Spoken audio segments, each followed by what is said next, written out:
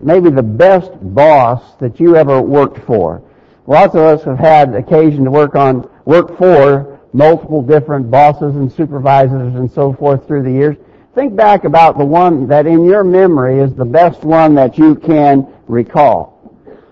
If you think about him, I would suggest to you that this guy was probably a good guy, a nice guy. He was kind in many ways. But I also would be pretty sure that you would rate him as fairly strict. He's the kind of guy who wouldn't put up with a lot of foolishness. He was nice. He was a nice guy and very helpful, kind, courteous. But he expected you to do what you were told to do, and he didn't put up with a lot of foolishness. And if you didn't toe the mark, there would be a price to pay for that, right? I think that's probably typical of the good boss that you would describe. I think you could say the same thing about a teacher. If you think back about the teachers that you've had and the ones that you would rate among the best, you'd say the same thing. Very nice, kind, but they would not let you do anything wrong. They were strict disciplinarians. And that strict discipline, was one of the things that made them a great teacher. Good, but also strict. I think we'd say the same thing about parents. As all of us have had the occasion to view many different families through the years and see some parents that we would rate as really good parents, you would say the same thing about them. They were good to their kids, really good to their kids, but they were strict. They insisted that their children do what they were told to do, or else there was certain punishment that would follow. In recent years, there's been this trend, I think, in parenting to be very tolerant. And a lot of times you see, I think, parents making the mistakes of trying to be best friends with their kids. Parents are not best friends. Parents are parents, kids are kids, and there's an authority relationship there. And good parents understand that they should be good and kind to their children, but also that they need to be strict and punish if there's disobedience and so forth. Now, I've said all of that in order to try to illustrate a point that the Bible makes about God. And the statement that we want to base our lesson on this morning comes from Romans chapter 11, verse 22, when it says, "Behold the goodness and severity of God." We want to talk about God's goodness and severity. And I think it's really critical that we see both sides of God. We're going to do that for just a few minutes this morning, and hope we can say things that will be an encouragement to us all. Thanks for being here today. Let's stop just to make sure that you understand we're glad that you're here. We really appreciate the opportunities to come together to worship God. We pray that He's glorified when we do this. But we also enjoy and appreciate the opportunity to be together with one another and the encouragement that we draw from that. And we thank you for being here to serve as that encouragement to the rest of us. Thanks for being here today. And a special greeting to all who are visiting with us. We have a number of visitors today. We're glad that you've come our way, and we want you to know that. We want you to come back whenever you can. Thanks for being here today. Let's talk about the goodness and severity of God. I want to suggest just a few well-known incidents from the Bible that I think display these two important attributes of God. One of them would be all the way back to the beginning, go all the way back to the Garden of Eden. And I think we see there that God was really good to man. In Genesis chapter 1, verse 31, it says, God saw everything that He made. Now, this is at the end of the creation week. God saw everything that He had made, and behold, it was very good. It wasn't just good, it was very good. In fact, I would argue that it was perfection. God made everything perfect. If you were able to see things as they were at that time, it would be perfect and without flaw. Now, in addition to that, it wasn't just a perfect physical environment. He placed man into that setting. In chapter 2, verse 15, the Lord God took the man and put him into the Garden of Eden to dress it and keep it.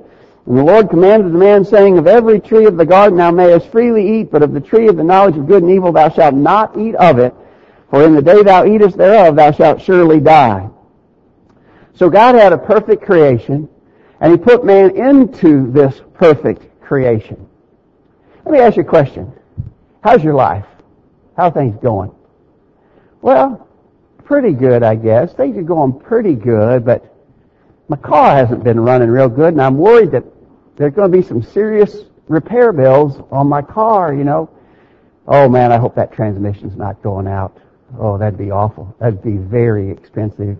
Things are going pretty good, but that leak underneath the kitchen sink is about to drive me crazy. I've tried several times to get that fixed, and I just can't make it stop leaking. I guess I'm going to have to call the plumber. And I got some health issues going on too, There's some health issues. Been to the doctor. He's hinted at some more tests. There might be something seriously wrong. I'm doing pretty good, I guess. Isn't that what we would all say? Our life, we live in a blessed time. We have got it made. We really live in a blessed. But even in our circumstances, there's still some little things that are not perfect, not ideal. Wouldn't everybody say that? Not Adam. Not Adam and Eve. If you ask Adam, how's your life, man? He'd say, perfect. Perfect. There wasn't anything wrong with the situation that Adam was in. It was perfect in every way. Did you notice, too, here, that in this verse, it talks about the fact that God had direct communication and instruction with man in that Garden of Eden setting. God was so good to Adam and Eve in the Garden of Eden. But when they disobeyed God about those instructions concerning eating of the tree of the knowledge of good and evil, you know what he did? Chapter 3, verse 16 beginning. Unto the woman he said, I will greatly multiply thy sorrow and thy conception. In sorrow shalt thou bring forth children, and thy desire shall be to thy husband, and he shall rule over thee. And unto Adam he said, Cursed is the ground for thy sake. In sorrow shalt thou eat of it all the days of thy life. In the sweat of thy face shalt thou eat bread till thou return into the ground. So he drove out the man, and he placed at the east of the Garden of Eden cherubims and a flaming sword which turned every way to keep the way of the tree of life. When Adam and Eve sinned, although God had been so good to them, when they sinned, he drove them out of the Garden of Eden. He drove them out of that paradise situation that they were in. And he exposed them and all generations which would follow to the reality of pain and death in this present world. God was really severe. He'd been so good, but he was really severe to Adam and Eve. And so we need to see that. In that familiar story, we need to see the goodness and severity of God. Let me suggest to you another incident. You remember the story of Lot and his family as they were living in the city of Sodom? We know the story well. Lot was Abraham's nephew. They had grown prosperous. They had herds and flocks. And so they finally separated from one another simply because they had been so prosperous in every way. God had blessed them. God had been good to Lot, along with Abraham. Lot took his family and moved. He saw the well-watered plain of the Jordan. He moved his family to Sodom. They lived there, but the city of Sodom was an incredibly wicked city. And God finally determined that he was going to punish them for the great wickedness that existed in the city of Sodom. But to just Lot, a just man, he sent messengers to warn him of what was coming. In Genesis chapter 19, verse 12 beginning, the men said to Lot, Hast thou here any besides? Bring them out of this place, for we will destroy this place, because the cry of them is waxing great before the face of the Lord. So God's going to send punishment, but he warns Lot ahead of time. Get you and your loved ones out of here, because this is coming. In fact, they even directly guided them from the city. It came to pass when they had brought them forth abroad, that he said, Escape for thy life, look not behind thee. So what would you say about, God had blessed Lot in many ways leading up to this. What would you say about this episode, though, directly? Well, he was good to Lot also, right? Instead of punishing Lot and his family along with everybody else that was going to be punished in the city of Sodom, God sent specific warning and guidance. Get out. Don't look back. God was good to Lot and his family, but you remember what happened.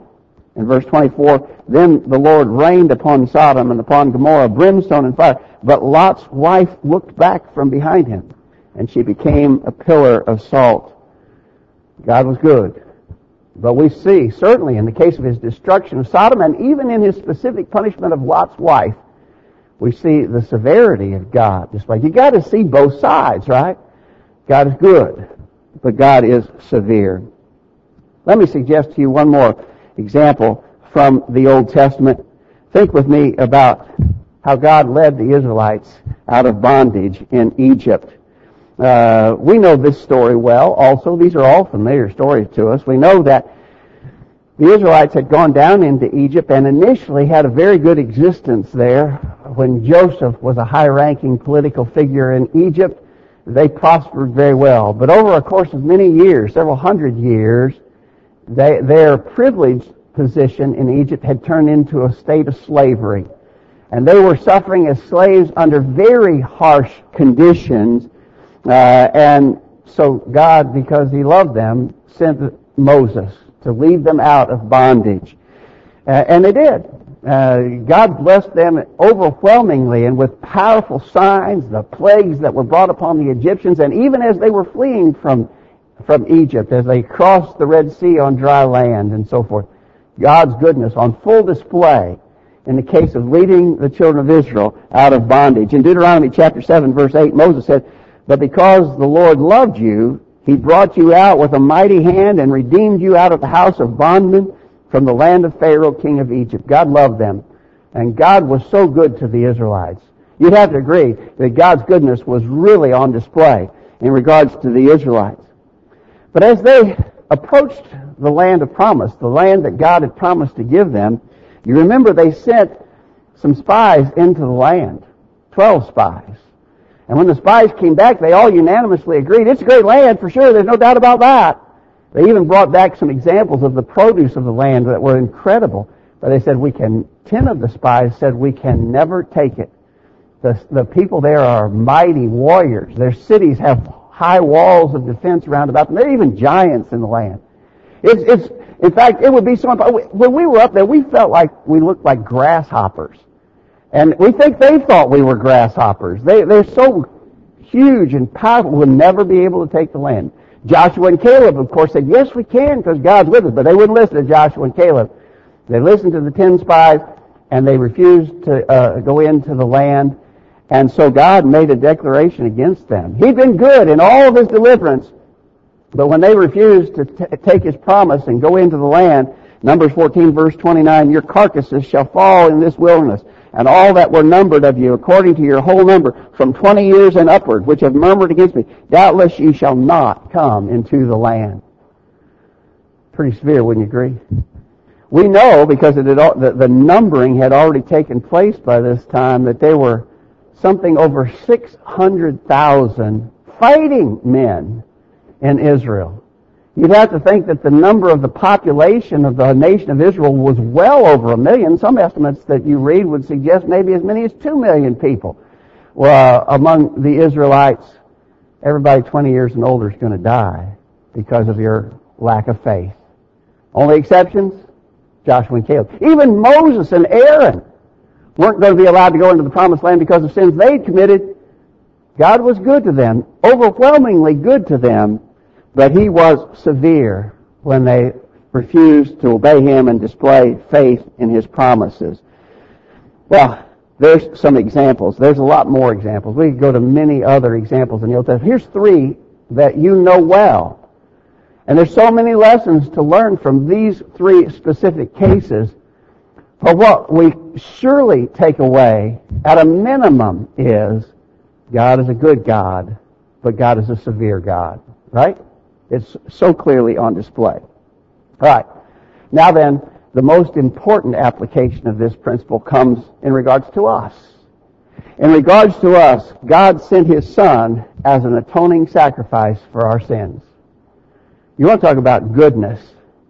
The goodness of God never has been so completely manifested as it was in the sending of His Son Jesus to shed His blood and die on the cross of Calvary so that we might be redeemed from our sins. The goodness of God is just amazing. You know Romans 3, verse 23, when it says, all have sinned and come short of the glory of God. Emphasis here on all. That's you. That's me. That's all of us, right? All have sinned and come short of the glory of God. Now, we often link that with chapter 6, verse 23, when it says, the wages of sin is death, but the gift of God is eternal life through Jesus Christ our Lord. Well, since you've sinned and I have sinned, what do we earn? We make the point so often. Wages are what you earn, right? When payday comes around on Friday, You expect to receive your wages, right? There's an agreement. You work, you get this much for your work. You work, you earn, you receive your wages. Well, that's the very picture here. What have you done? You've sinned. What have you earned because of your sins? The wages of sin is death. What you deserve because of your sins is to go to hell and suffer forever in that fiery torment. That's what you deserve. That's what you've earned. But the gift of God, His goodness, has been fully made clear to us because of Jesus Christ, His Son. You're a sinner. You deserve to die. But God has made salvation possible. A great gift from God. In His enormous goodness, He has made salvation possible through Jesus Christ, His Son. Now I want to stress to us all that God did this when we were completely undeserving of it. God did not send Jesus because He said, those people are really wonderful people. I mean, those people are just so awesome. I'm going to send Jesus because how wonderful these people are. He didn't do that. In that same book of Romans, chapter 5, verse 8 beginning, God commendeth His love toward us in that while we were yet sinners, Christ died for us. Much more than being now justified by His blood, we shall be saved from wrath through Him. God did this while we were yet sinners. We didn't deserve it. We talk about the grace of God. Oftentimes we define grace as the unmerited favor of God. That's a fine definition of grace. And right here we see that, right? While we were yet sinners, Christ died for us. Not when we deserved it, when we were such wonderful, worthy people, God did that for us. But while we were yet sinners, Christ died for us. And so, I would simply say, God is good, wouldn't you? From that, wouldn't you say, God is a good God? God is a God full of goodness and mercy and grace and kindness and forgiveness and long-suffering and patience. I mean, the adjectives can flow on and on in regards to God. God is good. There's just no mistake about that. But don't be lulled into thinking that God is different now than He was back in Old Testament times where we were reading earlier. It's the same God. We don't live under that same law, but it's the same God. We serve the same God. And that God who was good, so good in Old Testament times, but also so severe, is the same God that we serve. And He is so good to us, but don't begin to imagine that He's not also still a severe God to punish those who are disobedient. In 2 Thessalonians 1 verse 7, where Tritt read for us earlier, it says, "The Lord Jesus shall be revealed from heaven with His mighty angels in flaming fire, taking vengeance on them that know not God, and that obey not the gospel of our Lord Jesus Christ, who shall be punished with everlasting destruction from the presence of the Lord and from the glory of His power." God will surely send punishment.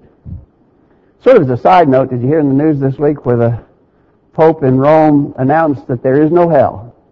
That if you're a bad person, you just sort of fade away, disappear. The Pope now, actually even in contradiction to Catholic Church doctrine, says there's no hell.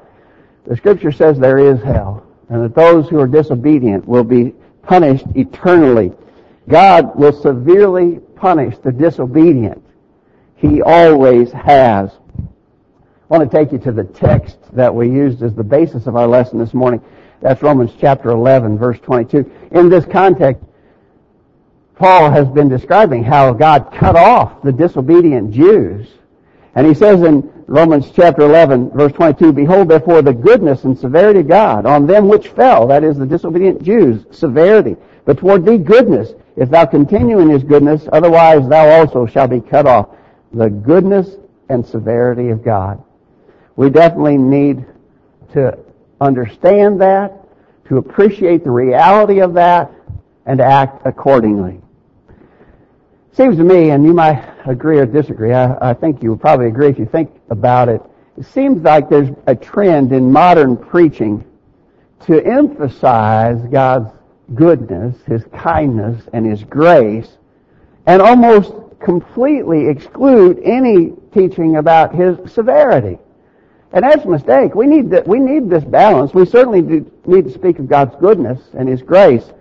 But we're just missing the mark and doing a great injustice to those who hear our message if we don't also stress the importance of His severity.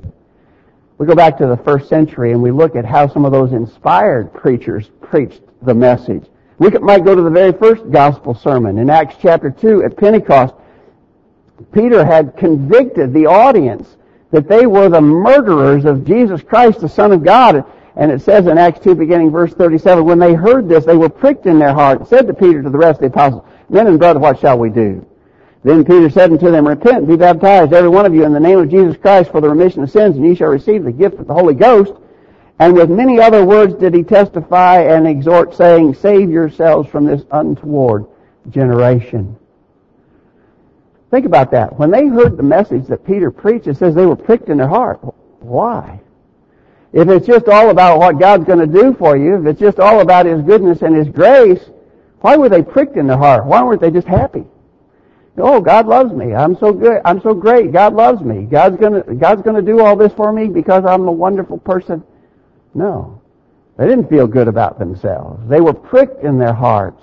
They said, what shall we do? What can we do? They realized that they were sinners before God and in danger of His eternal punishment. What shall we do? And the answer was given to them. But Peter's message certainly just didn't emphasize the goodness of God. He also warned of His severity. We could look at a lot of examples. I'll give you one more. In Acts chapter 17, we have the Apostle Paul, and he was in the city of Athens. Now, Athens was a center of idolatrous worship, and there were idols in the city of Athens to every imaginable kind of thing. And Paul, as he was in Athens, Paul in Athens saw all that and was moved and began to teach the people. And his message included this in Acts 17, beginning verse 27, that they should seek the Lord if haply they might feel after Him and find Him, though He be not far from every one of us. For in Him we live and move and have our being. So God's near us. God blesses us. It's through God that we live and move and have our very being. But notice, the times of this ignorance God winked at, but now commandeth all men everywhere to repent, because He hath appointed a day in the which He will judge the world in righteousness, by that man whom He hath ordained, whereof He hath given assurance unto all men, in that He hath raised Him from the dead. God is good. God blesses. We live and move and have our very being because of God's blessings. But there's a day of judgment coming, and we need to prepare. That was Paul's message. That was an inspired message. That's how the inspired preachers of the first century preached the message. And if we fail to emphasize both aspects, the goodness and the severity of God, we're not getting the job done. There are a lot of Old Testament examples. We pointed out just a few of them. There are a lot of Old Testament examples of God's goodness and severity, but God's never been as good to anyone any other way than He has been to all of us, all of mankind, through all of history, in the sending of His Son Jesus. That's the ultimate sign of God's goodness, and we are the beneficiaries of that goodness of God. But don't fail to realize that unless we obey Him, He will punish us, the goodness and severity of God. It's worth thinking about. It's an important lesson for us to remember. What's your situation this morning? Are you right with God? Is your life right with God? We talk about things necessary to do in order to have an initial forgiveness of sins and to come into a relationship with God as a child of God. That involves hearing the truth and believing it, repenting of your sins, confessing your faith in Jesus, being baptized for the remission of sins. If you've not done those things, we hope you'll make that decision without delay. If you need more information, if you have questions, if you want more study of those topics, just say a word. We'll be glad to study with you. This is a decision you need to make. If you're a Christian already, but you've been unfaithful, Lord, you need to come back in repentance, confession, and prayer. If we can help at all, let us know while we stand and sing this song.